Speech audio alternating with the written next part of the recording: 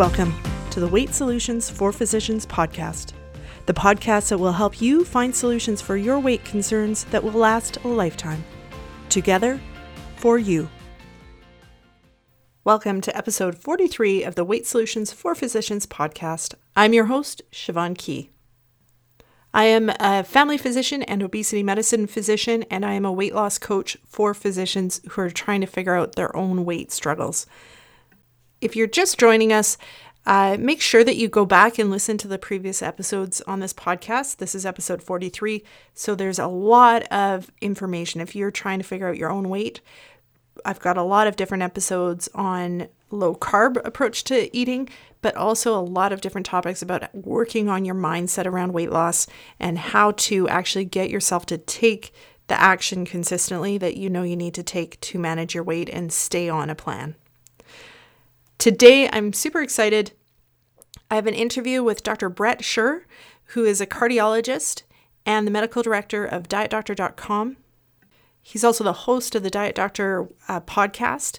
I enjoy listening to that podcast and find that he's a really balanced voice about the evidence in different aspects of lower carb eating and cardiovascular risk, which is why I wanted to have him on the show. And this interview is jam-packed with tips and information. So if you've been wondering how eating lower carb impacts cardiovascular health or how to troubleshoot some aspects such as LDL levels on a lower carb diet, this interview is for you. There's so much information here. I found it fascinating to have a chance to sit down and chat with Dr. Scher. If you want more information about low carb eating, I really believe DietDoctor.com is the best website out there. There is so much good quality information. I love watching all the videos with different talks from different experts. And so check it out. There's also recipes and everything, but I really believe their value for me anyways is the information that they put out and the educational tools that they have there. And like always, when we're talking about specific medical topics, I think it's important to know that this podcast is for educational purposes only. It is not meant to replace medical advice for your specific condition, particularly talking about the cholesterol stuff. If you have questions about your cholesterol, you need to talk to your own physician. Listening to this podcast does not constitute a physician-patient relationship with either myself or Dr. Scher. All right, let's get to the interview. All right, welcome to the show, Dr. Scher. Thank you so much for joining me. Oh, it's my pleasure to be here. Thanks for having me, Siobhan. Oh, you're welcome. So this has been kind of a goal of mine on the podcast, is to have somebody with cardiology background to sort of pick some of that knowledge, because that's, as you know, when people are talking about lower carb stuff, that's often the biggest like sort of negative stuff that gets brought up is people worry about heart health if you're eating more fat. Right. But first, I was wondering, can you just give us a bit of your background and how you came to be interested in low carb and kind of got where you are? Yeah, sure. Certainly didn't start that way. I started in preventive cardiology fellowship. It was sort of a combined preventive and general cardiology fellowship, and it was in an Ornish style program. So that's how I was trained. So that's plant-based or plant-based and low fat? Low fat, very low fat and predominantly plant-based. So it wasn't an official Ornish program, but it definitely was an Ornish style program. Yeah, so low fat, plant-based, but with all the other great things that come along with that, like stress management and social connections and exercise and smoking cessation and all the other important health factors. So that's how I was trained. And when I got into general cardiology practice, that's how I, sort of hit the ground running. But I guess it didn't take long to see in the real world that I wasn't having the impact I wanted to have or thought I should be having on patients. And, I think a lot of doctors probably have similar experiences. You just say, oh, the patient was non-compliant with lifestyle. The patient just couldn't do the program. They didn't have enough willpower. They didn't try hard enough. Whatever we tried to convince ourselves that it wasn't our fault, I guess, is one way to think about it. So I did that for a number of years. And then finally I said, I can't take this anymore. I didn't spend half my life training for this job so that I could not impact people in the way I wanted to and just see them get sicker and sicker and just try and put Band-Aids on problems. So I opened up a sort of like a small boutique wellness practice with a good friend of mine who was this amazing health coach. But as it happened, he also had a background in ketosis and was very knowledgeable about nutritional ketosis and helping clients with ketosis. But we didn't open it for that together for that purpose. We just really liked working together and liked helping people. And there were a couple particularly tough clients who said, why don't we try a ketogenic diet on this guy? And I looked at him like he had two heads. And I said, what, are you crazy? Like I don't want to kill this guy. Why would I do that? And to his credit, he just looked at me and said, well, I mean, have you looked into it? Have you investigated it? Do you know much about it? And I had to be honest with him. And I said, no, I actually don't. I just know what I've been taught. I have zero experience with it. So I started reading, and Gary Taubes and Nina Teicholz, sort of the books first, and then thought, maybe there's something to this. And then started looking into the medical literature and realized it actually was medical literature. And that was the part that just blew my mind, that there was literature from Finney and Volek and Westman and Yancey. People had already published studies on this, but somehow it was never talked about in medical practice. So then we started trying it on a couple of the patients, and we had great success. And once you see that, you can't unsee it. So it was the trifecta of the clinical experience, the research experience that existed, and then trying it on myself with the personal experience and seeing how this worked. And from then on, I was like, this is something that everybody needs to be talking about. Doesn't mean everybody needs to try it. Doesn't mean it's right for everybody. But my goodness, this has to be an option for every doctor to use in their toolkit, so to speak, to help patients, because it can be so powerful in the right situation. So that got me started down this path, and then I started incorporating it in my own practice. Then I opened up a sort of health coaching business where I could work with people to impact them more greatly. And then that has led me to where I am now, where I'm the medical director at dietdoctor.com, the #1 online website for low carb and health, and still have a preventive cardiology practice as well. So it sort of led me down this amazing path. And I'm so happy to be able to help people in this way, to reach millions of people through dietdoctor.com and through our podcast, and then also help people one-on-one through my preventive cardiology practice. So it's been an amazing journey, to be sure. Yeah, that's amazing. So it's interesting because the standard cardiology stuff is still very focused on, even the most recent guidelines from American Heart and everything is still saying saturated fat is bad and all that. How did you find it as a cardiologist to make such a drastic shift in your practice and what you were doing with your patients? Yeah, great question. So the other thing that this whole process has taught me is not only the power of low carb, but the fallacy of how strong our evidence is. Because we're taught that things are just the truth. Saturated fat is bad for your health. Saturated fat increases your risk of cancer and cardiovascular disease and death, and is going to destroy your cholesterol. And that's what we're taught. But then when you actually look at the credibility of the science, and you look at the quality of the science, you see that it just falls apart, really. And so that's the other part that I've really learned so much on, is we're basically taught the basics of science in general, and almost nothing about nutritional science specifically. But as I've dived deeper into this, I've seen that when you base things on these epidemiological studies, where people are eating 50% of their calories from carbohydrates, and there's no control for the quality of those carbohydrates and what else they're doing in their life, and you can't control for unhealthy lifestyle habits that people have, you can't then take those results and generalize it to the whole population. So if you have somebody who is eating low carb and is otherwise taking good care of their health and prioritizes their health, they don't fall into those studies that have shown, or that have reportedly shown, that saturated fat is bad for your health. But even if they did, when you have an epidemiological study with a hazard ratio of 1.1 or 1.2, that is such weak science. And most of the time, those results are proven to not be correct when examined in a randomized controlled trial. So we're basing these broad, sweeping recommendations on such poor, weak science that it's really problematic. And so that's one of the things, my role at Diet Doctor is to really help push this evidence basing, and not just to say a study shows this result, therefore case closed, it's evidence-based, but to go the next step and say, what is the quality of that evidence? What are the strengths and weaknesses of that evidence? And how does that apply to people in the low carb world? And what we find time and time again, if you are following a healthy low carb diet and you're making improvements in your health, most of the evidence we have doesn't represent you. And so then we have to do our best judgment to say, well, what does this mean for you moving forward? And if we find people, lowering their A1C, losing weight, reducing their inflammation, raising their HDL, reducing their triglycerides, feeling better, enjoying their life more, if all those things are check, check, check, check, check, I'm going to need some pretty strong evidence to say this is harmful before I tell them to stop doing it. Yeah, which is a great point. And I really appreciate that aspect of you.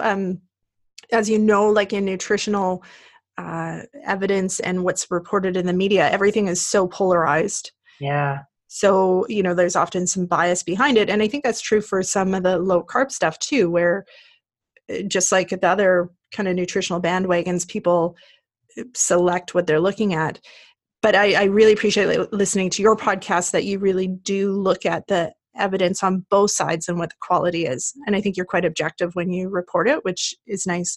And I was listening to your, totally mind blanking on his name. It was one of your recent ones with the neuroscientist. What's his name? The neuroscientist. Oh, the one about cholesterol and LDL? Sorry? The one about cholesterol and LDL. Cholesterol. Yeah, David Diamond. Yeah. Sorry. If he's listening, I apologize. I couldn't remember his name. Anyways, but it was great because it was a really, I think, a really balanced discussion of where the evidence is for LDL and all that. And I appreciate that as a physician listening. Yeah, well, thanks for saying that. I mean, the confirmational bias is rampant in everybody, and me too. And sometimes it's hard to look inside and say, okay, where am I just kind of in my own echo chamber and believing what I want to believe? And sometimes it's uncomfortable to step out of that. But I think that's something we all have to do to really remain have integrity, both personally and scientifically. So yeah, it's what I try to do. And I'm certainly not perfect. Nobody's perfect about it, but I appreciate those comments. So thank you. And so one just question with what you were saying, just a slight aside, is, are there, like you said, somebody who's eating like a healthy diet and stuff doesn't, and doing well, doesn't kind of fit the mold of the research showing saturated fat as being bad. So are there patient populations that you think saturated fat shouldn't, or should be limited, is probably the way to? Yeah, interesting question. So, you could say if you are represented by these epidemiological studies, so you're eating 50% of your calories from carbohydrates, it's likely low quality carbohydrates with lots of, simple sugars and refined carbohydrates, and you're not exercising much and you're metabolically unhealthy, then in those trials, the people who ate meat had a slightly higher risk than people who didn't eat meat. But I would counter that by saying it's not the meat, it's all those other underlying issues. So don't worry about if you're eating meat or not first. Fix the underlying issues, reduce the carbohydrates, increase the quality of your food, lose the weight, reduce your inflammation, start exercising, quit smoking, start taking care of yourself. Those are far more important than just stopping eating meat. Because you could stop eating meat, but still have all those other, negative health issues going on. You're not improving your health. You're not doing anything to improve your health in that setting. So although you could interpret the science saying you're better off not eating meat in that scenario, I would say that's not practical. The practical approach is you got to fix all those other problems first and don't worry about the meat. Yeah, like address the metabolic syndrome and all the other drivers that are underneath. Right. And to be fair, you can address those in a vegetarian or vegan diet. It's certainly possible, Mm-hmm. Neil Barnard published a study years ago looking at a low-fat vegan diet to treat patients with diabetes. And, they lowered their A1C by, 0.3%, and 30% of people were able to reduce their diabetes medication. So it has an effect.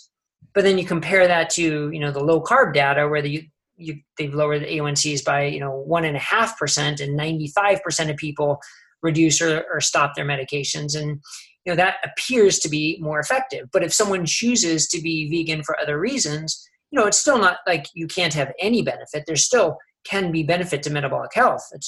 I just think it's more powerful for most people in a low carb with animal protein diet. Yeah, and then you could say, all right, so what about people who are ApoE4?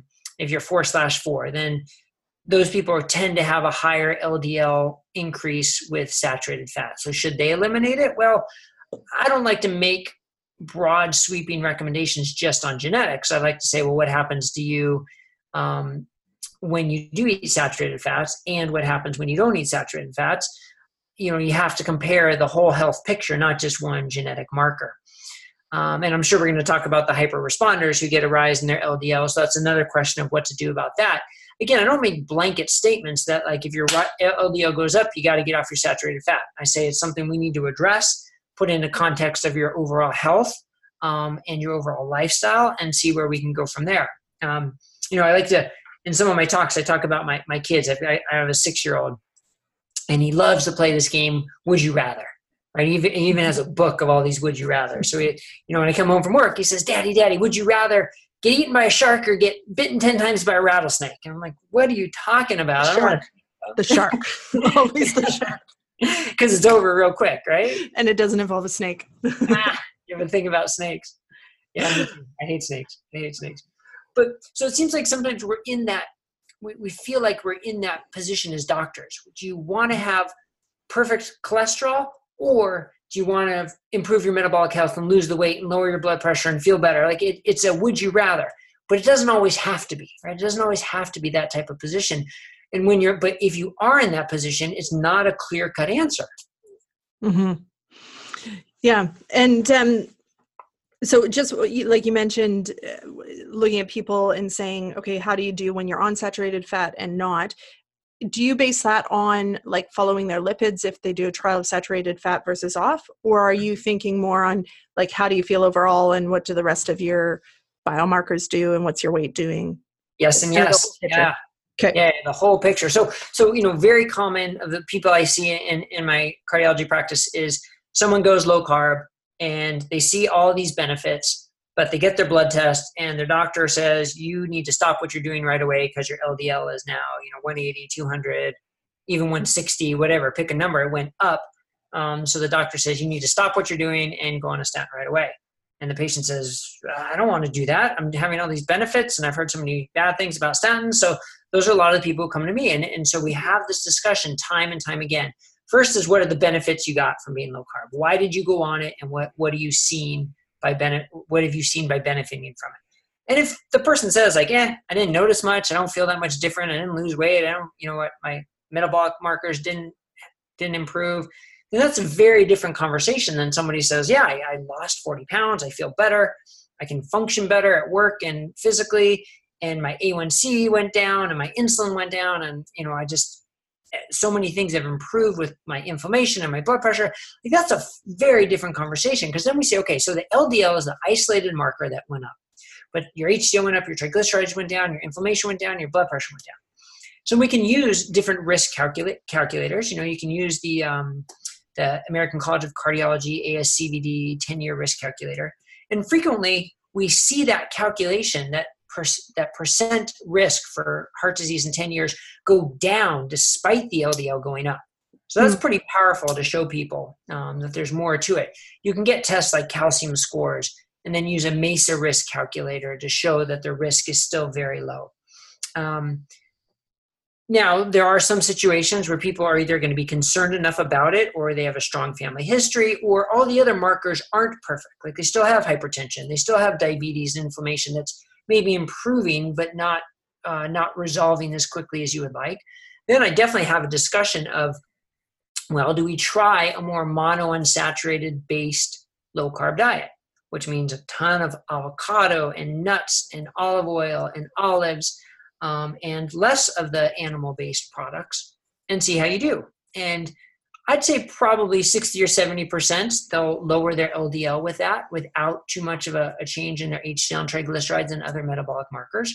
It can be a very effective approach, but it's logistically challenging. I mean, you have to be pretty committed to stick to that kind of diet. And for those who are, wonderful, but I don't think I could do it. And I've seen a lot of patients who don't want to do that. So that's part of it. Logistics is definitely part of it. Like, how much time you have to spend thinking about food and preparing food and cooking food and shopping for food. And, part of the wonderful thing about a low carb or keto diet is that becomes so much easier. You can eat twice a day. What you're preparing is so much easier, I think. And you could say limited. Some would say limited. I don't think it's limited at all. but it's so much easier in terms of your choices. So, I mean, that's a benefit that a lot of people get, and you don't want to undo that for some people. Yeah, exactly. And the patients I've had those conversations with about their LDL that is going up, I think, partly too, when you've done low carb and you've been successful on it, it's often easier to be successful when you're really enjoying the food that you're eating. Yeah. So then giving up all those, the kind of treat foods on lower carb would be more the saturated fat foods like the cheese-based and all that. And giving that up then too it's tough for people. Yeah. And I guess one other thing I should mention about LDL is, there's this faction, I guess you could say, or this group within the low carb movement that sort of says LDL is worthless. You don't even need to worry about it. Just ignore it. You're better off with a high LDL. I'm not quite in that camp. But because the evidence is very strong that for those people studied, and the people included in those trials, that higher LDL correlates with increased cardiovascular risk, especially for people in their 40s, 50s, and under 60. But then the question becomes, were people, eating low carb, living low carb lifestyles, or with good metabolic health included in those trials? And when you try and control for HDL or triglyceride to HDL ratio as markers of metabolic health, all of a sudden that association with LDL and increased risk starts to diminish, if not go away completely. And we see that in the Framingham offspring. We see that in the Copenhagen men study. In terms of statins, in the 4S trial, we see the benefit of statins diminish and basically disappear with higher HDL. So we have to, again, put it into context. LDL is a very important cardiovascular marker. And in certain populations, it may mean less. Doesn't mean it's completely meaningless. It may mean less in certain populations. So we always have to put that in perspective. So let's talk about the hyper responders just while we're kind of on that LDL level. So for people listening who you might not know what that means, do you want to start with kind of an explanation? Sure. So the first concept is the majority of the trials and scientific evidence show that if you go on a low carb diet, your LDL does not go up. That's the first place to start. Your HDL goes up, your triglycerides go down, your LDL or your ApoB generally does not change very much. But there is a subset of patients, and it's hard to estimate exactly what percentage because we don't have big studies on them, but estimated anywhere between 5 and 25% of people who do get a fairly dramatic rise in their LDL, and they're termed hyper responders. It tends to be more common in people who are lean and more physically active. So part of the theory being you have higher energy demands, you're being fueled by fat. So you need more fat carriers, so to speak, which would mean more VLDLs, which eventually get turned down to LDL. So that's one theory. So these patients get a dramatic rise in their LDL. Sometimes, 160, 190, 250, or even some people above 300, levels where it mimics what people are used to seeing with familial hypercholesterolemia, genetic dysfunction of the LDL receptors. So now we have this population where, based on the evidence that we have in lipidology and cardiology, would say they are at dramatically high risk for cardiovascular disease at a young age. But is there reason to believe that they could be different? And the answer is yes, there is reason to believe they could be different because they are generally very metabolically healthy. I mean, they're thin and physically active and have basically no insulin resistance, the majority of these people. And I mentioned sort of that one of the theories of why it would be that way. So it's elevated for a reason. And as long as you're still having high turnover of that LDL, a theory is it's not sticking around long enough to get glycated and oxidized and get into vessel walls and cause problems. Most of these people have 0 calcium scores. So, but do we know it's safe for 10, 15, 20 years down the road? No, we don't. So it's really sort of this awkward point to be in. And you can be in a couple of different camps. You can say, look, I need to do the best for this patient in front of me. And I don't have any evidence that this is safe for 20 years. So I need to treat them like everybody else. That's one camp. And it's perfectly reasonable. I don't fault anybody for doing that. The other camp is to say, well, you have all these benefits from going low carb. So I don't want you to necessarily stop it. The drugs are certainly not perfect for treating LDL. Every drug has potential side effects. So instead, I'm going to say this probably isn't a problem, and let's just monitor you. Let's get calcium scores. Let's get carotid intima media thickness testing. Let's check your advanced biomarkers and make sure everything falls in line. And then if we see anything to show you're at risk, okay, we'll react to it. In the absence of that, maybe we keep going. So those are sort of the two camps that you can be in. And I think there's great justification for either one. And of course, a lot has to do with the patient and their wishes and their fears and how they're feeling in general. So, it's what makes medicine interesting, right? We can't just open up a cookbook and know what to do. That's what this, on the one hand, why I hate these calculators and guidelines, because they try to make things so formulaic. And instead, we have to really put it in perspective of the individual in front of us and look for patterns. Do they belong to the populations that have been studied or not? And I think that's what makes it so interesting. And when you're looking at lipids, are you doing NMRs, lipid studies? I certainly try to do that as much as possible. When it comes to drug treatment, the size and density of your LDL, the inflammatory components of your LDL, Lp(a), those don't matter as much for drug treatment because they don't change much with drug treatment. But when it comes to lifestyle treatment, those are so important because those do change, and you can see the beneficial effects from lifestyle therapy. So yeah, as much as possible from a financial side, insurance side, and I try to get NMRs. Everybody needs an Lp(a). I love to check homocysteines to make sure those are in line, and sometimes the myeloperoxidase or LP-PLA2, which are markers of inflammation of your lipids. I think those are all important to monitor. Now, do you need to check them every 3 months? Some people, if they're making dramatic changes, yes. But if you're on sort of a stable program, no, you don't need to check those every 3 months necessarily if things are stable and going well. And then also checking, better markers of metabolic function, not just of fasting glucose. That's what most medical doctors think is the number one test for diabetes, prediabetes, metabolic syndrome, fasting glucose, which is the worst actually. So you should at least be checking hemoglobin A1Cs or fasting glucose and a fasting insulin so you can calculate a HOMA-IR to give you a better idea. And then, when my patients are able to get a continuous glucose monitor, that's the best. I mean, to have that quality of information is fantastic because, in low carb, you can get this dawn effect where your fasting glucose goes up a little bit, but then it's just beautiful the rest of the day. So you need to know that. You can't just react to the fasting glucose. That's where a test like a CGM or equipment like a CGM can be so beneficial. Yeah. And so in Canada, it's hard for us to get NMRs. Like I think there's one company that does it privately. Right. So what if somebody doesn't have access or can't afford an NMR? Do you use like the Lp(a), homocysteine, HOMA-IR, those sorts of scores, or would there be other things you would add to kind of get a little more information about what their cholesterol is actually doing? Yeah, so those are still important tests, but they're not necessarily substitutes for the NMR.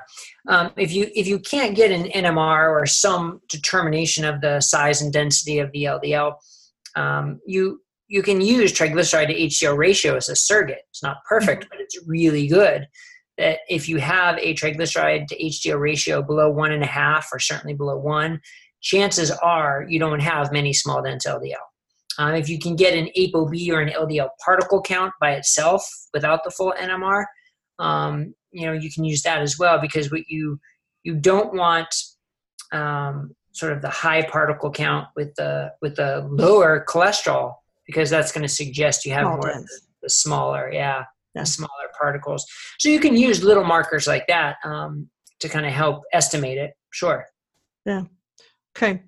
And so the question of statins, I know this is a loaded topic and could be a whole thing, but so are there patients that you do still ultimately use a statin on when you see? Absolutely. Yeah, absolutely. Certainly secondary prevention. I mean, I see a lot of people who've had heart attacks and stents and bypass surgery. And look, they've sort of already declared themselves that is going to be their biggest risk. So I feel we need to be as aggressive as possible to lower their risk. And statins can lower their risk anywhere from 1 to maybe 3% over a 5-year period. That's a real benefit. So yeah, I absolutely will use statins in a number of those patients. And some now starting to use PCSK9 inhibitors and also sometimes Zetia in those patients, because I think lowering LDL is important for those patients. But, and here's the big caveat, not in isolation, right? So, the busy doctor who's seeing a patient every 5 or 10 minutes is quick to write the statin prescription and doesn't have time to really go into everything else. But I think the company it keeps for the LDL is so important. So you can't just write the prescription and send them on their way. You still have to address lifestyle, metabolic health, blood pressure, inflammation. You still have to address all those other issues because they're just as, if not more important than that statin prescription. Then when you talk about primary prevention, I use statins a lot less in primary prevention, but I still will in certain situations. And it usually has to do with a family history or, a familial hypercholesterolemia diagnosis, or someone who's just most concerned about their cardiovascular risk. So yeah, I definitely still use them, but I think you have to use them cautiously. And side effects are real. Muscle aches and weakness are real. People say you can't put that on par with a heart attack, and that's true. They're very different things. But if those muscle aches change the quality of your life, so you're not exercising, you don't feel good, and we know if you don't feel good, you don't take as good care of yourself, it can be a spiral effect. So it's something you absolutely need to be aware of and address. And then there's, can increase your risk of diabetes. So, 5, 10, 15, 20 years down the road, what's that going to mean? So we have to monitor for that very closely. Then the big concern for a lot of people is cognitive dysfunction, which is very tough to say one way or the other with solid evidence, but there's certainly enough evidence to suggest it could be an issue with statins. And that, for some people, that's a fate worse than death. If you end up with Alzheimer's, or even reports that ALS is more, so that the absolute numbers are not high, but if the risk is high enough, you really have to factor that into the risk-benefit equation. And again, it's the concept of personalized medicine. Everybody's going to have different thoughts and different wishes and different risks, and you have to factor that in, not just an automatic statin prescription for everybody who's got a LDL above 160 or even 190. And you can factor in calcium scores with that too, because there's a great study recently out of Walter Reed that showed if the calcium score was 0, there was no benefit to statin over 10 years. And if the calcium score is between 1 and 100, you had to treat, oh goodness, what was it? 100 people for 10 years, I think it was, to save a heart attack. So it was, I may have to, I'm not 100% confident on that number now that I mentioned it, but it was a lot of people. There was a minimal benefit to a statin. I think that's right. There's a minimal benefit to a statin over 10 years in that population.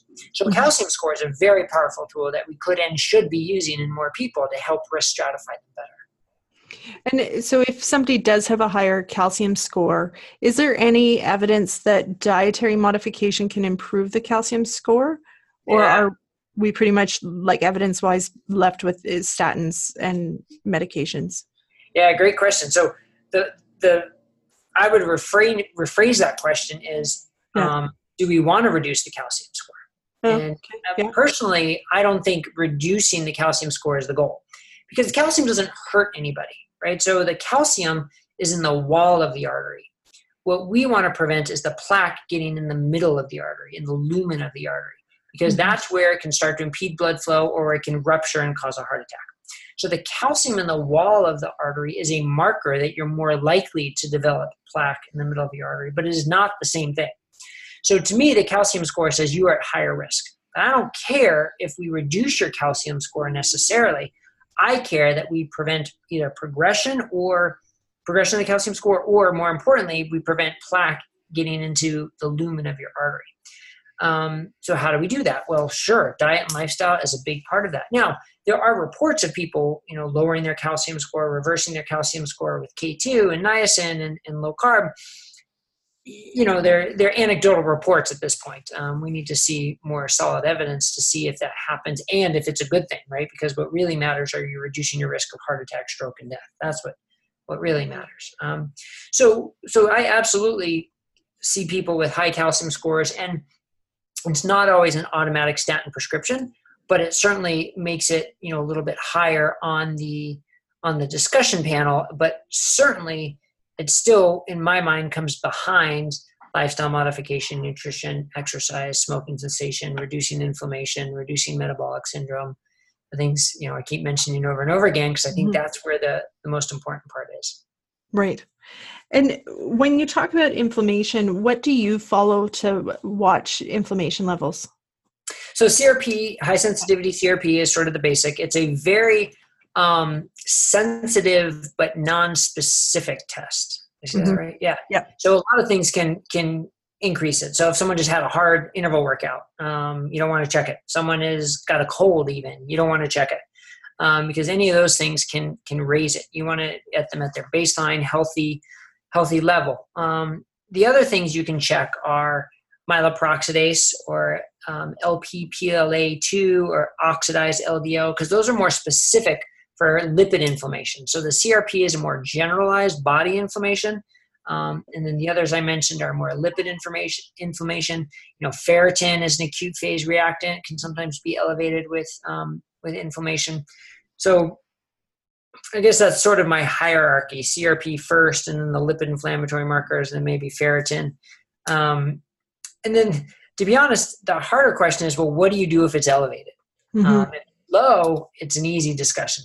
And if it's elevated, then you have to figure out why. And again, lifestyle is a big part of that, right? So environment, the junk you're putting into your body, and you have to clean up the diet for a lot of people, make sure they're getting adequate levels of sleep and stress management. And then make sure they don't have some smoldering either infection or autoimmune disease causing it. Gum disease is a big one. And then some people might have an autoimmune condition causing it. So you do have to dig a little bit deeper. And if there's, I have a number of people where there's nothing obvious, we are left sort of scratching your heads a little bit to, then you check. You might go down the road of heavy metal exposures or food sensitivities or things where we don't have great evidence for, but you want to really dig deep to find out, why does this person have markers of chronic inflammation when I don't see anything obvious? Mm-hmm. Well, that's interesting. Let's talk kind of along the same lines, cheat days. So, there was that report came out of UBC, so British Columbia, where I am. And I don't believe it's been published, or I couldn't find it published, but where the researchers had people on a low carb diet and then gave them a 75-gram carb load and measured markers of inflammation and felt that they showed signs of blood vessel damage. Again, I tried to, before this interview, tried to find the actual paper to find out what that was they're looking at, and I couldn't. Yeah. So I'm wondering if it was just media reported. But what's your viewpoint on, to be healthy with low carb, do you have to be very consistent and very careful with low carb, or where do you stand? Yeah. So I'm not sure if we're talking about the same article, but I wrote an article about a study that sounds very similar to that's on the Diet Doctor website. It was a few months ago, I think, that I wrote. It's probably the same one. Yeah, so probably the same one. Yeah, so what they found was there were these like novel markers that were brand new to me, that were sort of signs of vessel health, that were, or vessel, I guess, damage or dishealth that were up pretty high when people had a cheat day and a low carb. But when they used actual physiological measures of endothelial function, there was no difference, if I'm remembering it correctly. Anybody who's interested, go to dietdoctor.com and search for that, and they'll see the article there. But the way I interpreted it was very early science, because there's these brand new biomarkers that we don't know much about. But the other thing is, we sort of know already that people who, if they do a glucose tolerance test when they are low carb, most people fail pretty miserably, that their glucose is going to spike. And the theory is your pancreas is sort of taking a break, right? Because your pancreas doesn't see glucose loads like that, so isn't prepared to pump out a high dose of insulin, right? This is all theory. Mm-hmm. But if that person sort of carb loads for a couple of days, eats more carbs for 2 or 3 days, and retakes the test, all of a sudden they get a dramatically different response. So not published data, but lots of clinical experience to suggest that. Going back to your question then, does that mean you have to be more vigilant when you're low carb to prevent these spikes? And I think we have to put it in perspective, right? If you can be perfect and never have a cheat day, sure. I mean, that's the better way to go, right? But a lot of people don't live that way. So what's the harm of a glucose spike, one day every couple weeks? if the rest of the time your glucose is, rock solid, perfect, and you have low insulin levels, is that dangerous? I think when you put it into perspective, probably not that dangerous, especially when you consider what most people are doing, eating, 5-6 times a day, high carbohydrate foods where your glucose and insulin is spiking multiple times a day. If you're going to say, again, the would you rather, the shark or the snake, in this case, I'm taking the snake. I'm taking the once every couple of weeks spike as opposed to the constant spike. So I think we sort of have to put that into perspective. And then also, what are you cheating with? 75 grams of a glucola drink is nasty. I mean, that is like so sweet and high carbohydrate. And I guess if you're going to cheat with a big bar of fudge or something, okay, maybe it's pretty close. But if you're going to cheat with something a little more moderate, then, maybe you're not getting the same amount of spike as well. So I think it's an interesting thing to note, but I also think putting it into perspective is really important. Yeah. And like my viewpoint of just kind of common knowledge and working with people with obesity and, binge eating and stuff is, the people that are eating the North American diet are also having cheat days, right? Like the North American diet is not perfect. Yeah. But they are also having days where they eat large amounts of carbohydrate too, right? Sure. And so in my mind, like it has to, if it's the spike, it would have to be similar.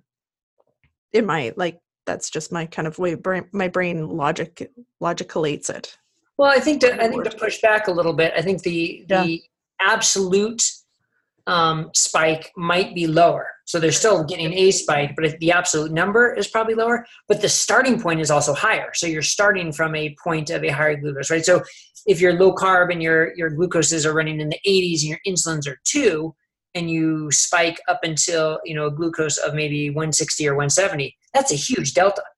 But if you're starting at, 110s and your insulin's at 25, and then you spike to 140 or 150, your delta's lower, but since you're starting at a higher point, it's still a worse scenario in my standpoint. And from my perspective, you want to say better or worse. Yeah. Okay. Interesting. It's interesting. Just there's so many like little aspects like this that probably in 10 years from now, we'll have quite a different understanding of all this, right? Like there's so many aspects that just haven't been looked at yet.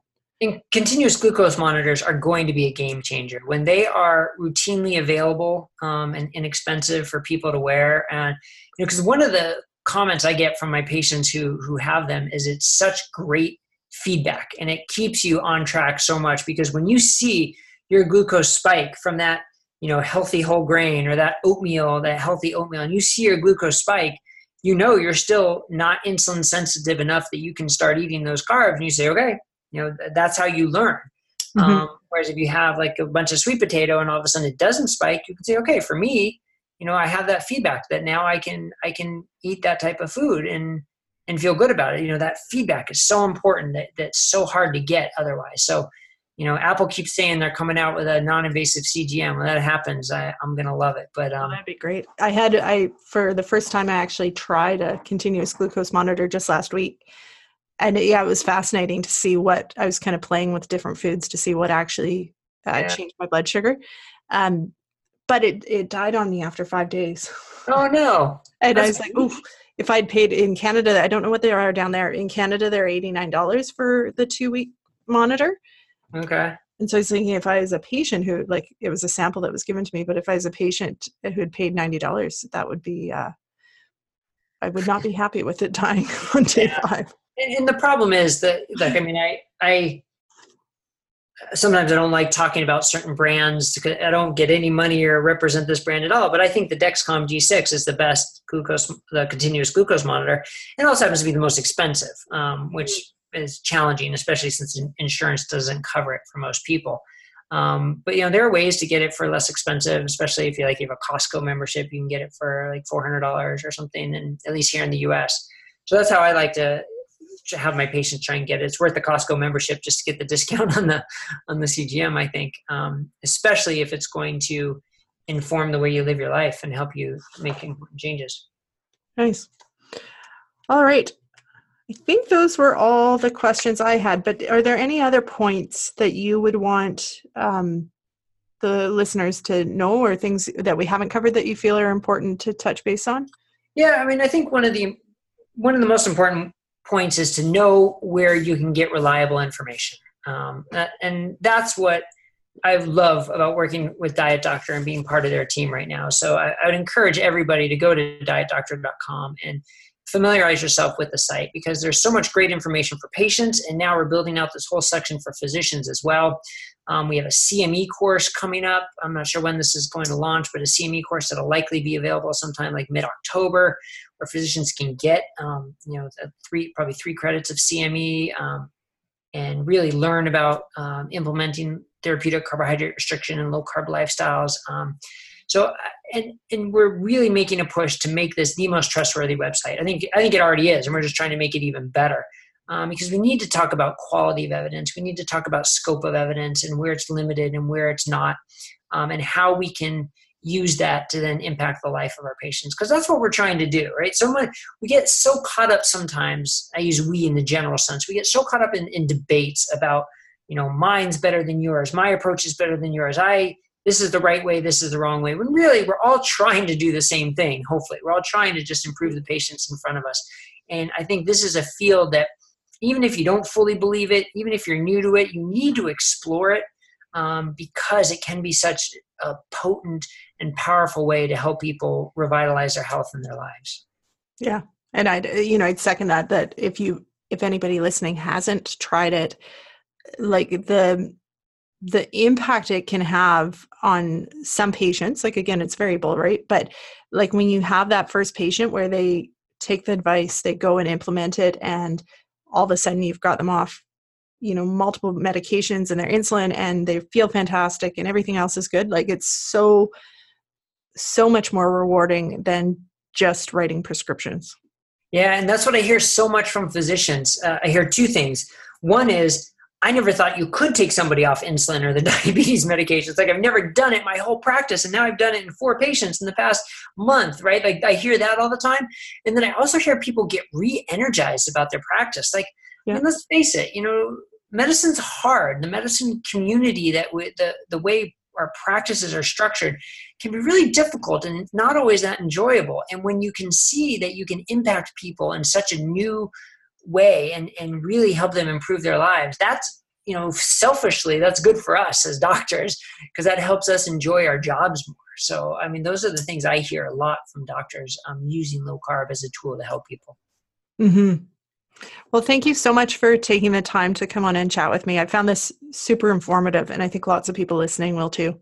Great. And my pleasure. Thanks for having me on. Where can people find you? Yeah, so as I mentioned, I'm the medical director at Diet Doctor, so dietdoctor.com. We have so much information on that website, a lot of which I've either medically... It's an awesome website. Thank you. Yeah, and then lowcarbcardiologist.com is where you can learn more about working with me as a patient. I've sort of stopped updating the website in terms of information, because now all my information material is going on Diet Doctor. But yeah, those are the best places. Awesome. Well, thanks again. All right. Thank you. All right. Wasn't that great? I really appreciated the opportunity to talk to Dr. Scher, and appreciated him taking time out of his day to be interviewed for this podcast. I hope that answered a lot of your questions. If you have other questions or thoughts about this or any other topic related to weight or eating low carb or the mindset type topics that we talk about, please send them to me. I'm right now planning out future episodes. And so the more that you send me information about things that you're interested in knowing more about, or areas that you feel you're still struggling in, I can better direct the future episodes of this podcast so that they best address your needs, and so to make it work the best for you. So make sure you send me your questions, things you're struggling with, and any other thoughts. The email is info@weightsolutionsforphysicians.ca. If you want to comment on this blog post, this podcast episode, you can go to the blog post at weightsolutionsforphysicians.ca/Dr-Scher, which is spelled SCHER. And I'll put that in the show notes. All right. Have a fantastic week, guys. We will talk to you later. Bye-bye. And now for a quick disclaimer. This podcast contains general education information on weight loss for physicians. I'm not providing medical advice, and listening to this podcast does not create a physician-patient relationship. This podcast does not replace the need for consultation with a licensed professional, and no information should be relied upon unless you have obtained specific advice or treatment from myself or another physician.